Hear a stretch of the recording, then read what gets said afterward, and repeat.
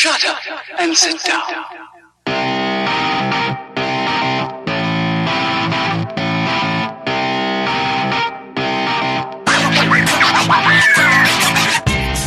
Welcome to another episode of the Super Movie Studies Podcast, a show about comic book movies approached from every angle, and a community of nerds discussing how fiction relates to non-fiction. I'm your Compa Culture host, Michael Maurer, joined by the movie maestro, James Schuyler Hutzma, and the scientific scholar, Ben Anderson. SMSP is your premier movie discussion podcast. Every week, we continue our journey, exploring our favorite subject, superhero movies.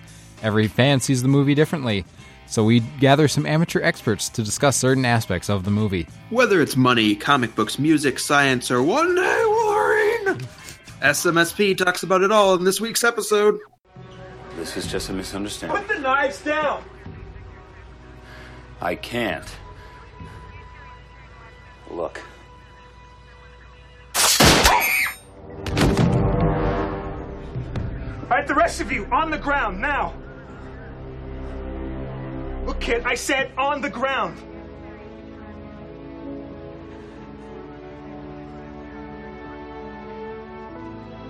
We don't want to hurt you, kid.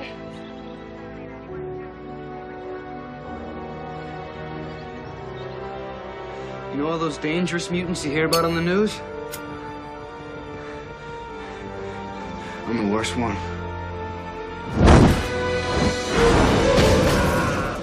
X2, X-Men United. And yes, there will be spoilers on this 14-year-old movie.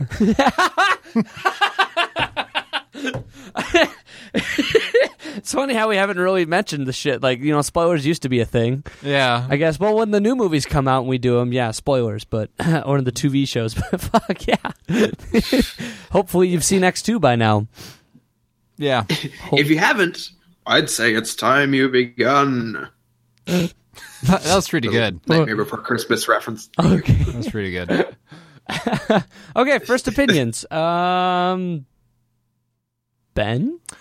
So, I am one of those people who could have used a spoiler warning about this movie because until yesterday I had never seen this before. Ooh. Yeah, I don't think I've seen any of the original X-Men trilogy except for this show. So I'm watching them in like reverse order. Yeah.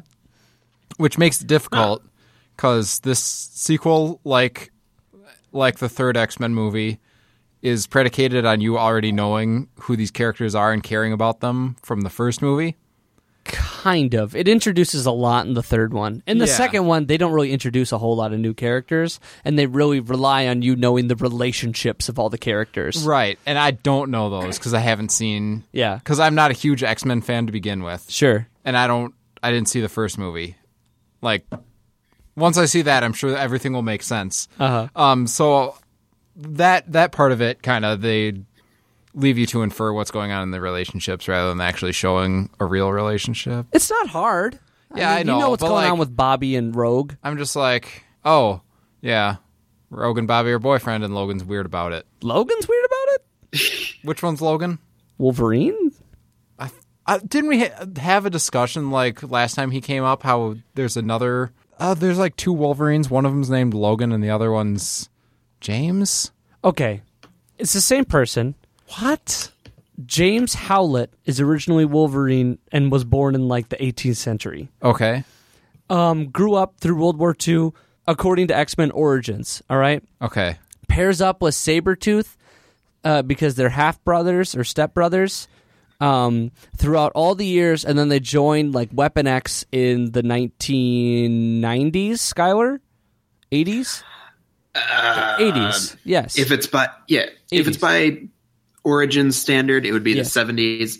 If it's by basic comic books, let's just say late 70s. I'm talking just X-Men canon that doesn't really make sense. Just the X-Men movie canon.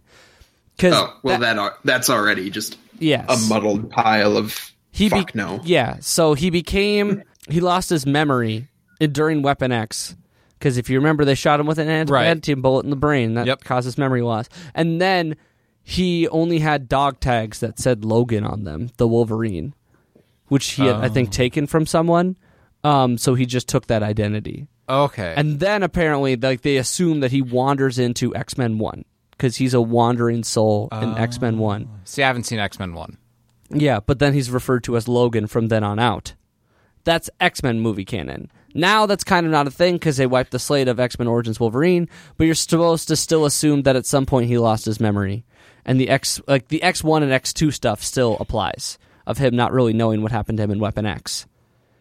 And then they changed the Weapon X stuff in Apocalypse. No, I'm the one that feels like I've been shot with an adamantium bullet. Yeah, right. Okay, so anyway, X2. Anyway, so I had trouble following the relationships because I didn't see the first movie, and I don't give a shit about the X-Men anyway. Sure. Couple other things. I actually took notes while I was watching this movie. I have a notebook here with written words on it. Oh, my God. I liked that the moral message of this movie was less like a 32-pound sledgehammer. It was nice. Yeah.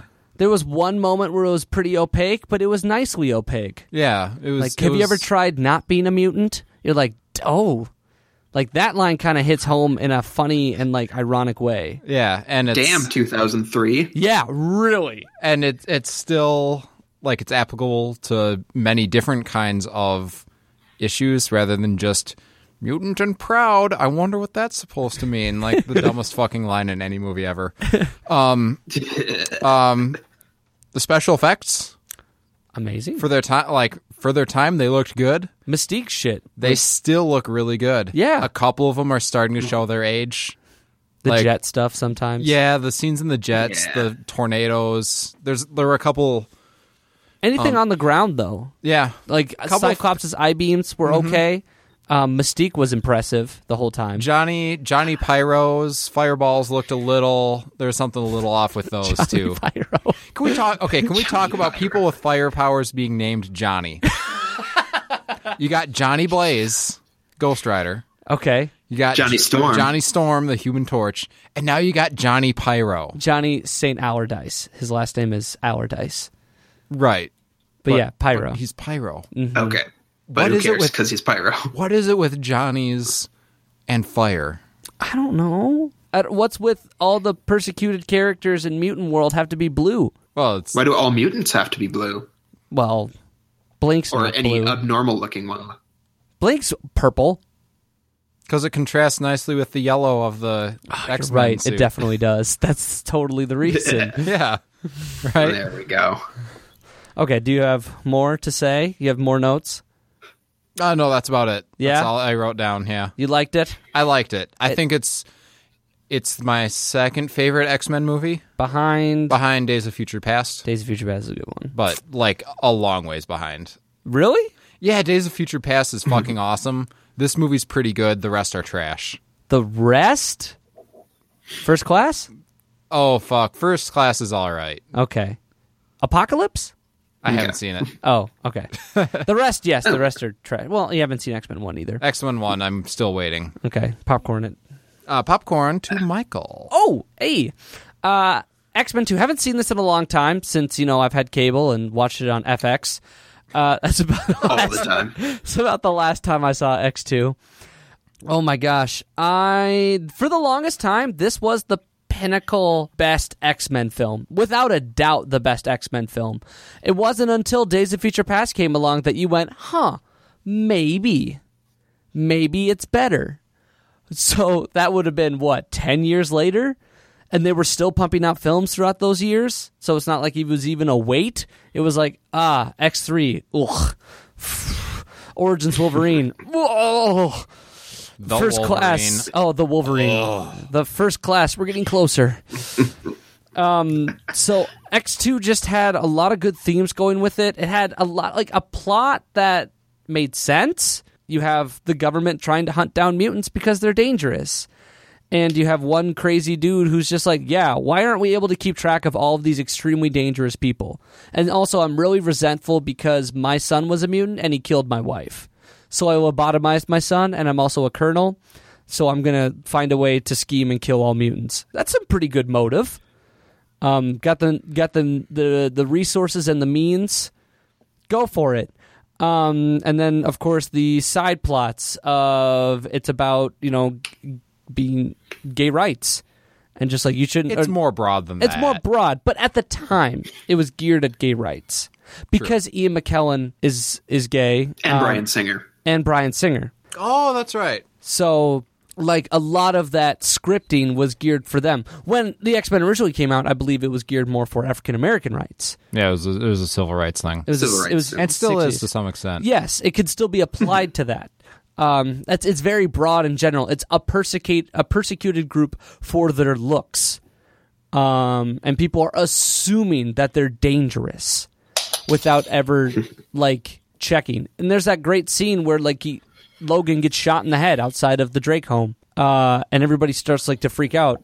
And Johnny Pyro is like, "You motherfuckers, I'm gonna kill all of you because that's what you want from me. Fine." And you just go, "Well, that's really where hate will get you, I guess, is a bunch of explosions." If you put it that way. And doesn't that just apply to everyone? Yeah. The only real issue I have with this movie is why the fuck did Jean have to leave the plane? I continue, even as like a 10-year-old, I don't know, whenever this movie came out, when I watched it, I was thinking to myself, why she can do all this shit from in the plane? She doesn't need to be outside of it. There's no explanation why she needs to be outside of it. But then the movie wouldn't happen. Well, then the end of the movie wouldn't happen. It wouldn't be as dramatic without a character death, because nobody dies except for Stryker, both the Strykers. Can you stop moving your mic, Skylar? Damn. I just had to move over to an outlet, so suck it. Hey. All right, Popcorn Skylar. Hey. All right, I like X2. I will say it hasn't aged since last few times I've saw it as well, just because people kind of refer to it as that early 2000s, one of the quote-unquote masterpiece superhero movies from that time. And I think it's because it is a little lighter on the characterization. It's a lot of payoff, which is great, but you don't have quite as much depth to it. But at the same time, I really enjoy that it is actually pretty dark, and B, it does, as we said, get to that sledgehammer point with its message. It's like these people saying about, comic book writers or musicians or whatever, stop, preaching, just stick to music or comic books. But it's like comic books have always been, about social issues. And this is like, a very upfront movie about social issues. And I think that's what makes it stand the test of time. Among X-Men movies, is probably just behind First Class and Days of Future Past for me, and it's got a lot of bomb sequences in it. So yeah, it does have some bomb. Like this is the first time you see like Wolverine Fury, which is awesome. You see the brutal magnitude of like what Magneto will go to. Magnitude of Magneto, yes, the magnitude of Magneto. See Mystique being sexy. It's good times. And there's a villain who's just a human, I guess. Yeah. That is pretty good. They're not just trying to fight some guy trying to end the world. It's a villain whose motivation you can understand. Yeah. And you don't agree because he's a dick. Yeah. But you can see where he's coming from. Yeah. Because shit happened. You made up good shit that like would probably drive any reasonable person crazy. Although, like, he took it a step too far. Ta-da. People went crazy for this movie, though. Oh, yes. Oh, good segue. With a production budget of $110 million in 2003. Domestic gross was... $214.9 million. Oh! That's a sick turnaround. Foreign gross? $192.7 million. Worldwide. 407.7 million. 407.7 million? 407 million and $700,000. Yeah, math. Plus change. Plus change. That's international blockbuster territory. Relativize it. At the end of the day, X2 was the number 9 film of the top 10 in 2003, worldwide, of course. Right now, it sits behind The Last Stand, Days of Future Past, and Deadpool in terms of top moneymakers in the U.S. That goes the same for worldwide, but you can add The Wolverine at about 414. Ooh. Whatever million. Yeah. The Wolverine in the U.S. didn't make nearly as much, but elsewhere in the world, they were shelling out that dough. It's a film not based in the U.S., wasn't it? Wasn't the Wolverine always in Japan? Right, it's in Japan. Yeah, the whole time. Except at the beginning in Canada. Oh, yeah. But I can't see Canadians contributing as much to that. Did you see the Wolverine? Did you see our Canadian bar? Wow. Oh, yeah. I'm the only non-bigoted person in here right now. Oh, all right, Mr. High and Mighty Rhodes. Suck Take that a just seat. your giant schlong that you're going to rip up to your face, I guess.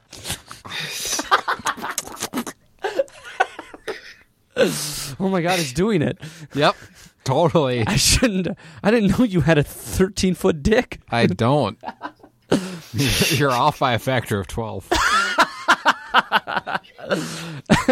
Okay, money done. Let's move to comic books, where I have a fair amount to say.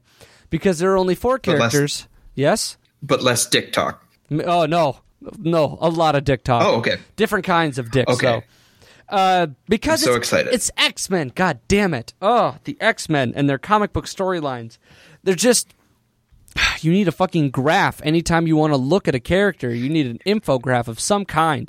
Because you just can't read about this stuff and keep it in your head. Or understand what writers were doing. So first off, Jason Stryker / Mastermind kind of premiered in Marvel Graphic number 5, 1982, Chris Claremont and Brent Anderson.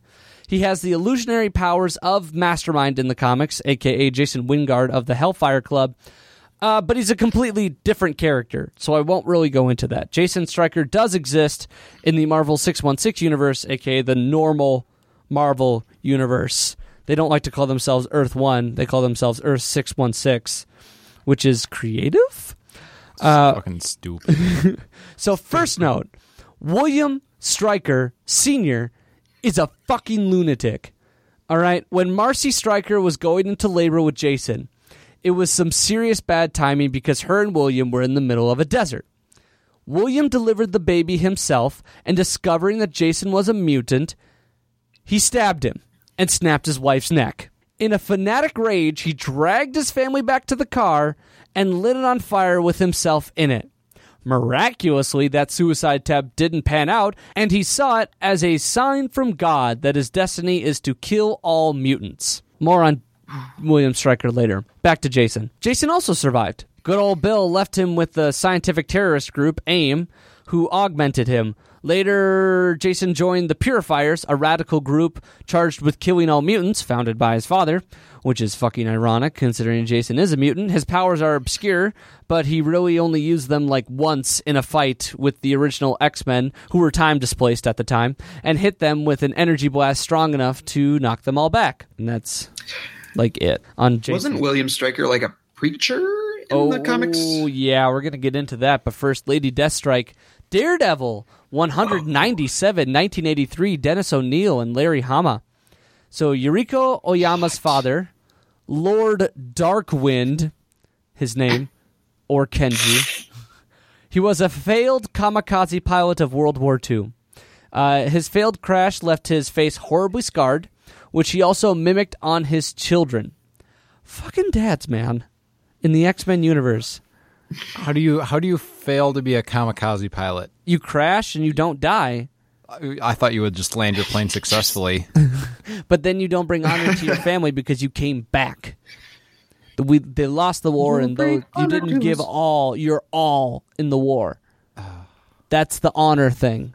Yeah, that's why kamikaze pilots are a thing. Were a thing. Sorry. But anyway, dads are the worst. Oddly, also, he is the genius behind the theory that allowed adamantium to be bonded to bone. After her father's death, Yuriko became obsessed with hunting down people with adamantium bonded to them and killing them to restore honor to her family in some weird convoluted way to like keep her father's practice in Japan or something. Some shitty way to honor her father. And I'm pretty sure she killed her father too. There's just so much. While hunting down Bullseye, who has an adamantium spine, by the way, in case you didn't know that, she comes across Wolverine, and thus a lifelong obsession with killing the unkillable man begun, the pinnacle of the adamantium experiment. Eventually, she was teleported to a universe focused on nothing but crazy reality TV. There she gained cybernetic enhancements. Mojo. Yes, the Mojoverse. There she gained cybernetic enhancements and her trademarked adamantium finger claws. Those do not retract, by the way. How long are they? Like 2 feet long fingers? Yep. They don't come back. She has to like eat cereal with that. I don't know. Like, how does she feed herself with anything but kebabs? Use them as like chopsticks. Ugh. Still though.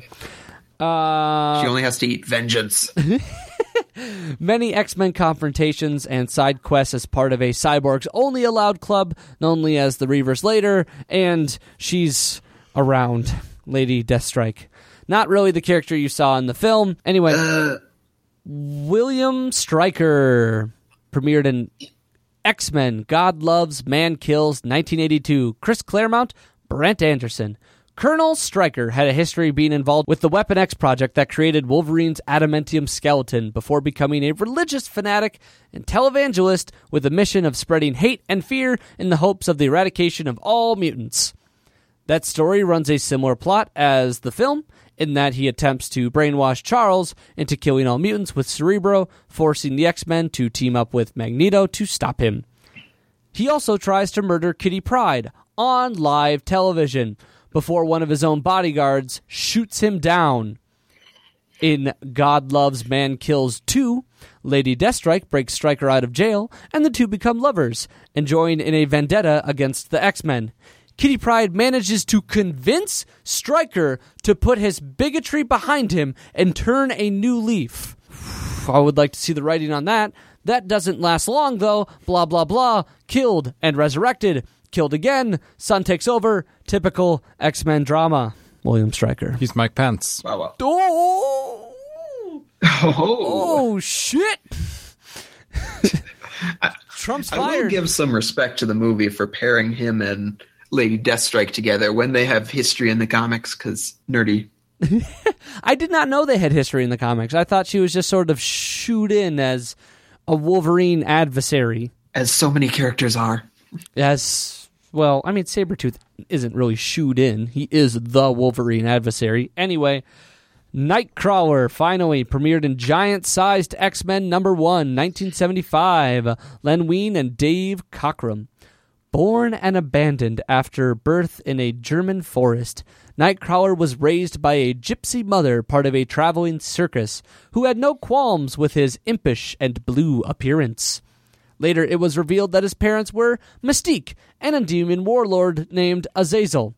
Fuck, that's confusing shit right in the ass, because X-Men storylines are some of the most goddamn convoluted shit ever made. Don't believe me? Kurt ends up dating his foster sister. Just like the Flash. Yeah, he was doing it before that shit was cool. What a cool guy. Also, if you ever want to be confused, read about Psylocke. Oh. Yeah. Shit. I tried to explain that in Apocalypse, and I did my best. That shit was confusing. So anyway, a Bavarian mob accuses Kurt of killing a bunch of kids because of his devilish appearance, and in the nick of time, Professor Xavier swings by to recruit him to the X-Men, and he is saved. Kurt is a definitive character in the X-Men universe for being one of the first most notable characters to have his mutation affect his appearance immensely. I don't know if his mutation came first or Beast turning blue came first. I'm not sure.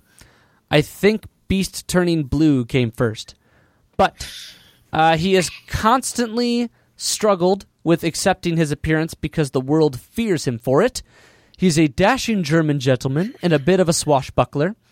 Always there for his friends and strong in the Catholic faith. Iconic X-Men involved in too many adventures to count, or maybe I'm just too lazy to count them. Blah, blah, blah. Dead and resurrected. Tiny versions of him from another dimension follow him around. Typical X-Men drama. He's in an X-Men book. He does X-Men things. For a long time. I miss him having the cutlass. Yeah, he used to have a sword. Just play X-Men Legends 2 for the GameCube. Or PS2. Oh, there's also a fighting one. I think it's Rise of Apocalypse.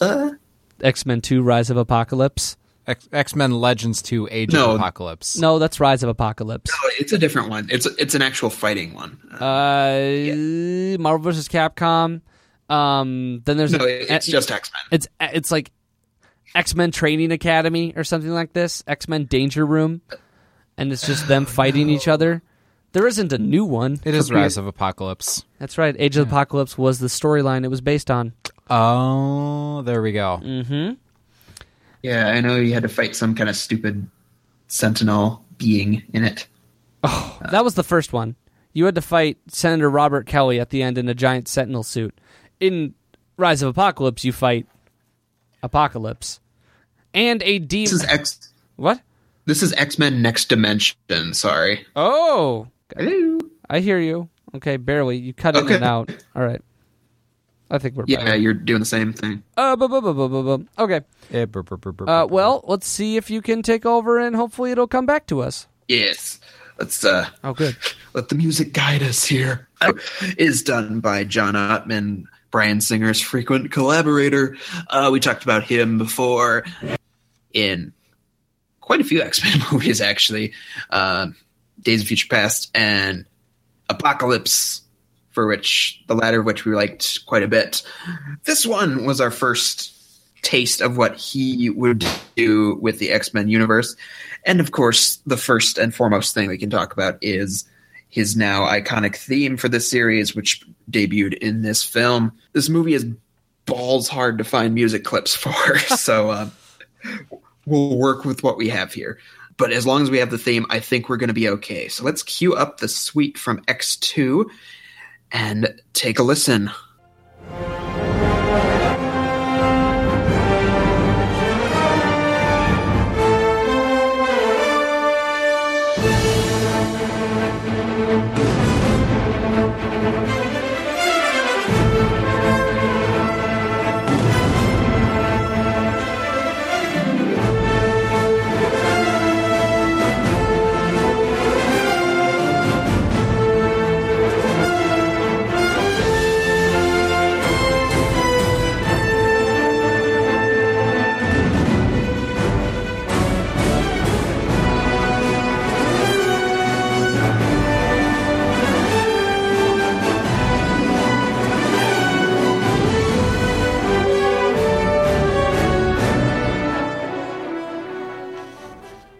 Curious, what do you guys think makes that theme so effective in comparison to, I don't know, pick any other composer in their work on this series? A, exciting.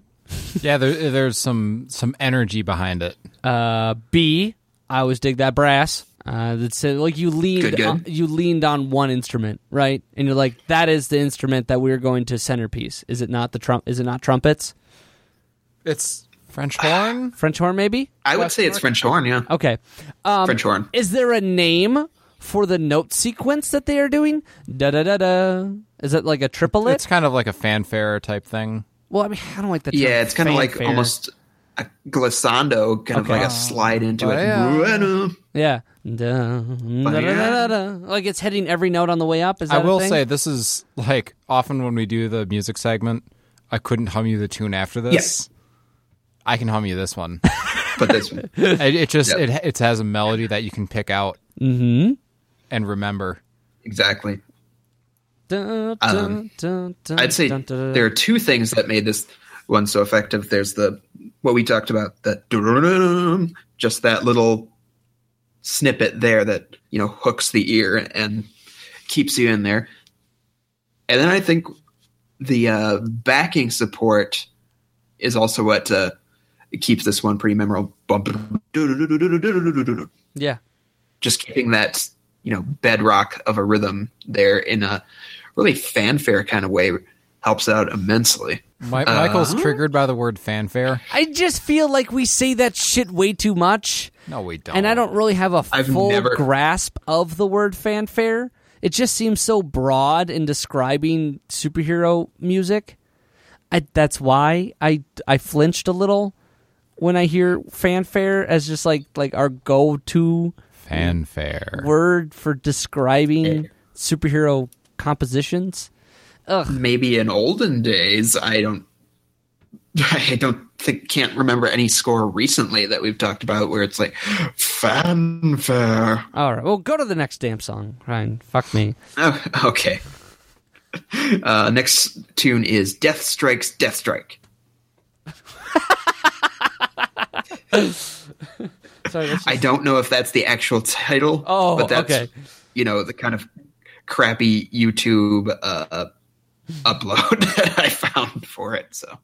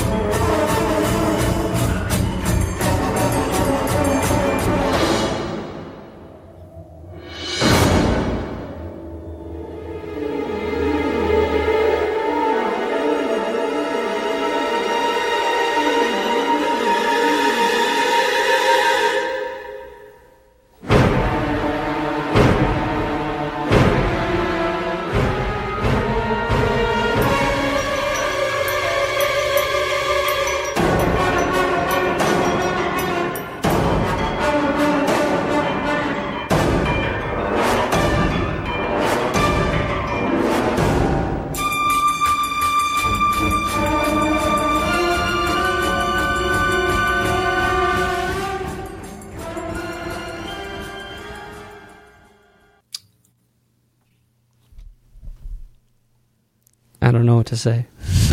Is there anyone there? Yeah, we're here. Yeah, I just okay. Sometimes I don't like to be the first one in. Get you. What happened was sometimes when you play the audio clips, they'll fade in and out. Oh, yeah, and it's like I fade them. I know I picked it like a minute and 5 seconds out, so it's like it can't be done yet. Oh no, yeah. Well, what? No, I faded it. Yeah, I faded it at about 225 for about 5 seconds. And then I have to pause it and then bring the volume back up so that you can talk because you and the computer volume are on the same channel.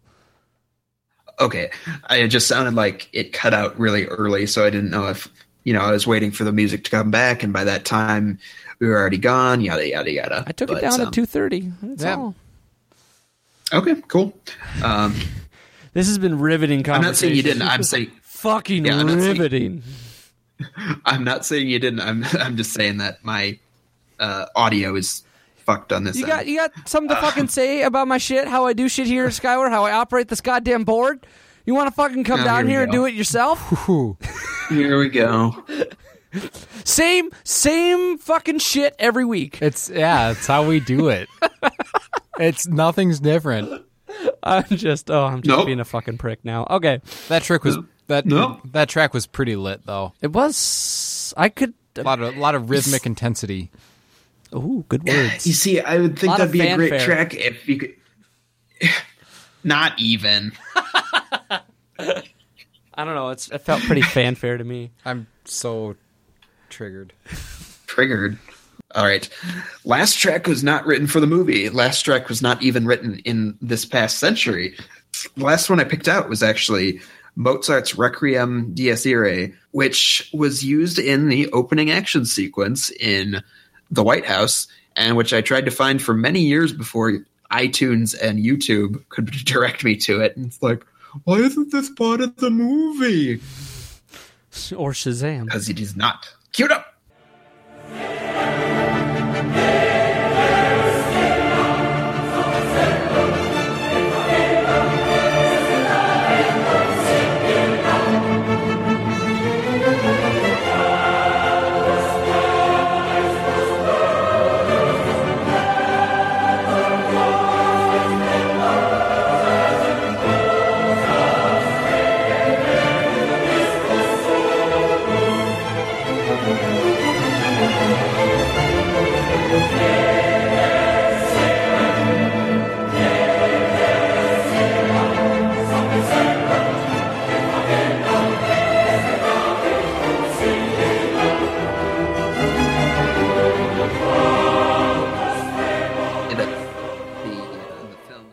But I just like how over the top it is.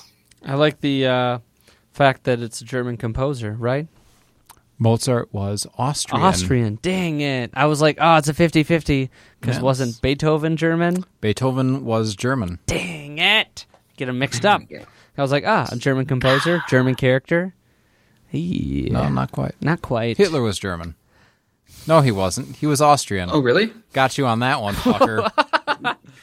Columbus was Spanish. Austrian. No, wait. He was Portuguese. Ooh. Got you on that one, fucker. Hey, who's there? Dwayne The Rock Johnson's Canadian. No? Yeah, he is. No, he's not. He has a Canadian grandparent. Okay. Obama's Kenyan. And probably more relatives. Wow, from the racist. Oh my God. No. Got you with that one, too. God. So, Requiem Dies Irae. It's a good song. It's pretty lit. It is. Mozart just, every picture of him is a smug looking fuck. I just think he just looks at you like, yeah, I write good music. Like that's what I see every time he looks from his painted portraits. Like, I'm the It's best. not him laughing at you. It's God. I absolve you. I absolve you. I absolve you. No, Skylar got it. Amadeus. Never seen it. Oh, you fuck. Amadeus. No, not Falco. God damn it. Okay. Around the same time. Yeah, Well, actually. I don't care. Question. When can we play the 90s X-Men theme? I Because that was think I also lit. did that already. I don't remember which Did we? X-Men film, though. You don't re-listen to podcasts, Skylar, so you wouldn't know. Hey, got him. Hey, oh. I played set it at myself the up for that tail one. end of something, just the same as I played the Spider-Man 90s theme at the tail end of something. We've done how many X-Men movies? For like 800. As many We're as not there even were done. composers in that one song in Teenage Mutant Ninja Turtles Yep. of Shell Shock. Yes. 20,000 Many- producers. Yes. That's right. As many X-Men movies as there will be by the time this episode is released. Oh, gosh. All right. More music, sir? Oh, fuck off. No? Wow, Is that a no? No, we're done with music. Oh, okay. Jeez. So hostile Everyone's today. so rude. Yeah. I don't know why. Oh, all right. Science, my good friend. Yes. Are you Jude, doing a well? lunar eclipse? What? You got something to say to us? What? All right, let's do science. Oh, Jesus Christ. Okay, this is going to be a bitch to edit. Science. I love you, Ben. All right. I know. We want the one topic. I when I was watching this movie, I was like, ooh, I'll do that. Yeah. And it's the scene when the security guard comes down to taunt Magneto, and Magneto's like, ha, and then he rips the guy's soul out. And then he's like, there's too much iron in your blood. Thank you, Count Dracula McKellen. Yeah.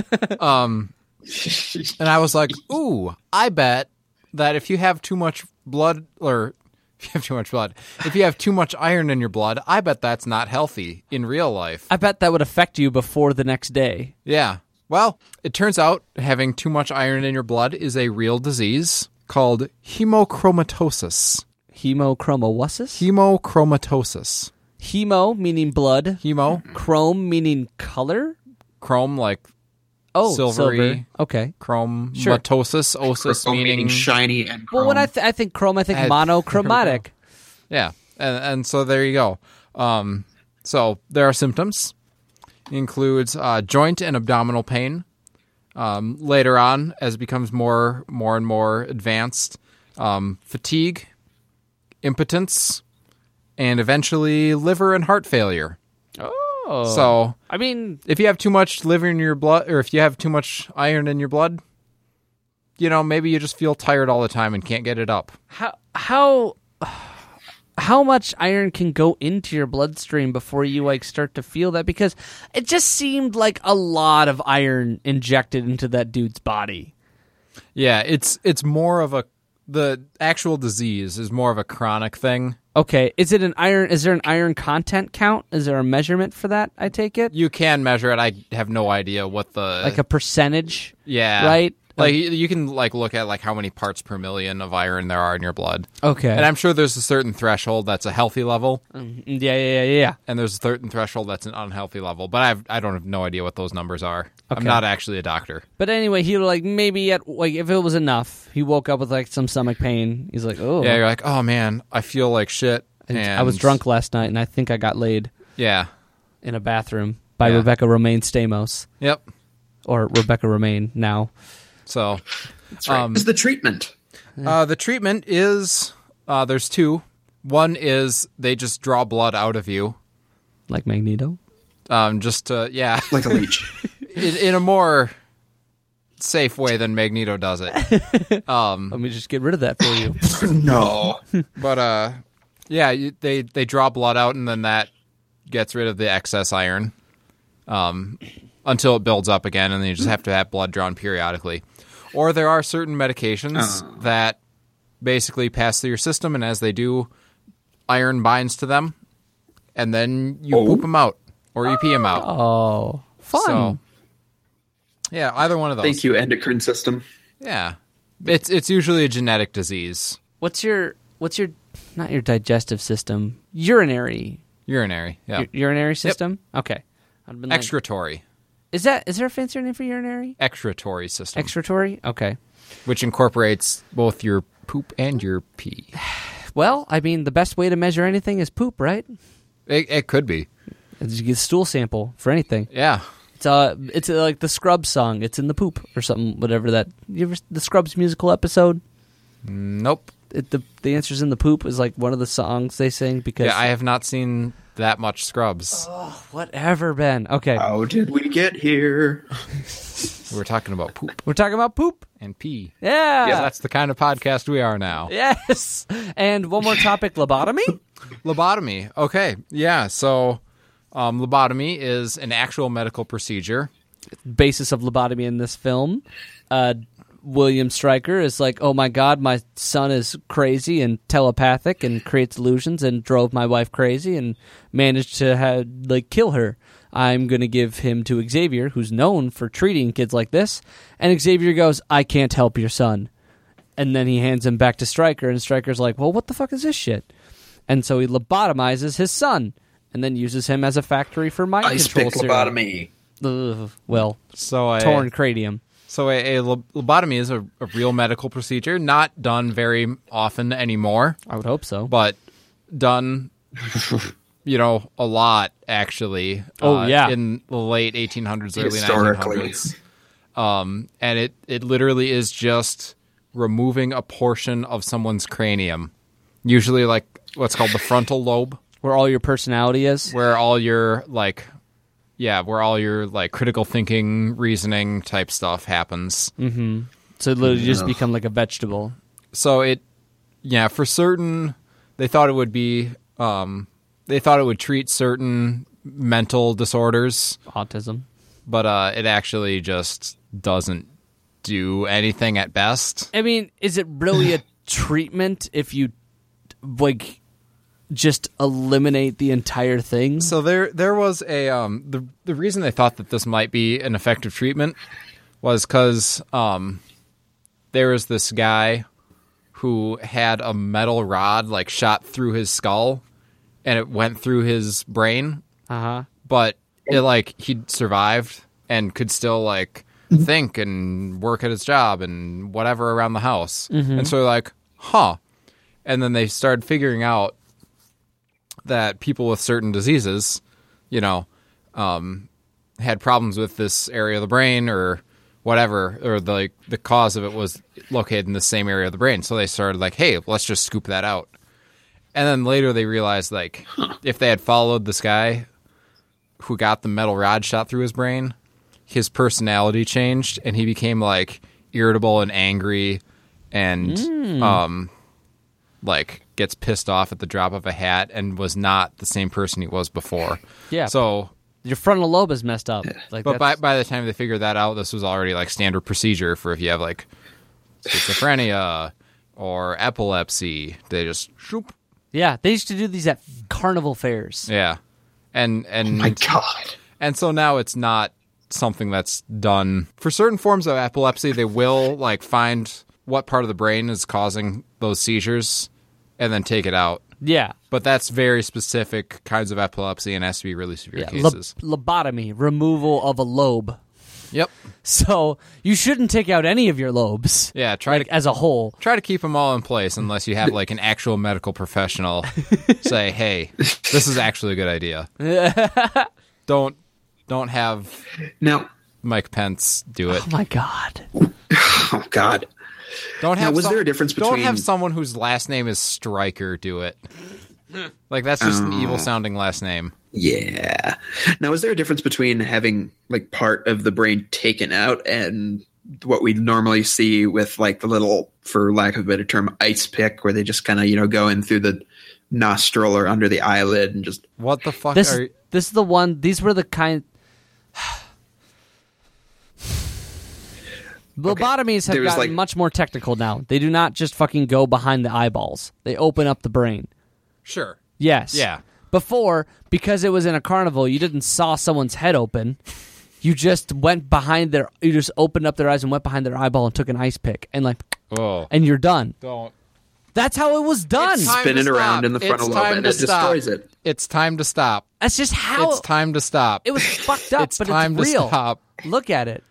Oh, eyeball injuries actually gross me the hell out. Yeah, I hope so. It's time to stop. Yeah, or they would go up the nose and pick out a piece of brain. See, that doesn't bother me at all. Nostril, yeah. Yeah. Yeah. But they would just spin the little ice pick around and it would destroy the lobe as opposed to removing it. So yeah, I'm guessing you just have a bunch of dead tissue in your forehead. And then it gets infected. Oh. Okay. Ugh.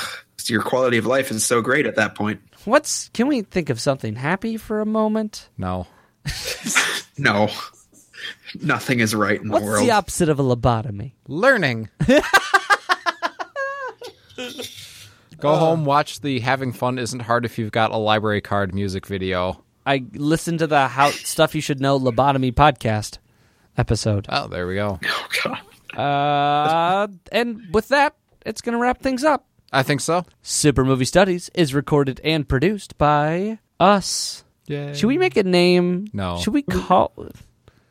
Super Movie Studies is produced by Super Movie Studies. I just need some sort of ending cap, I think.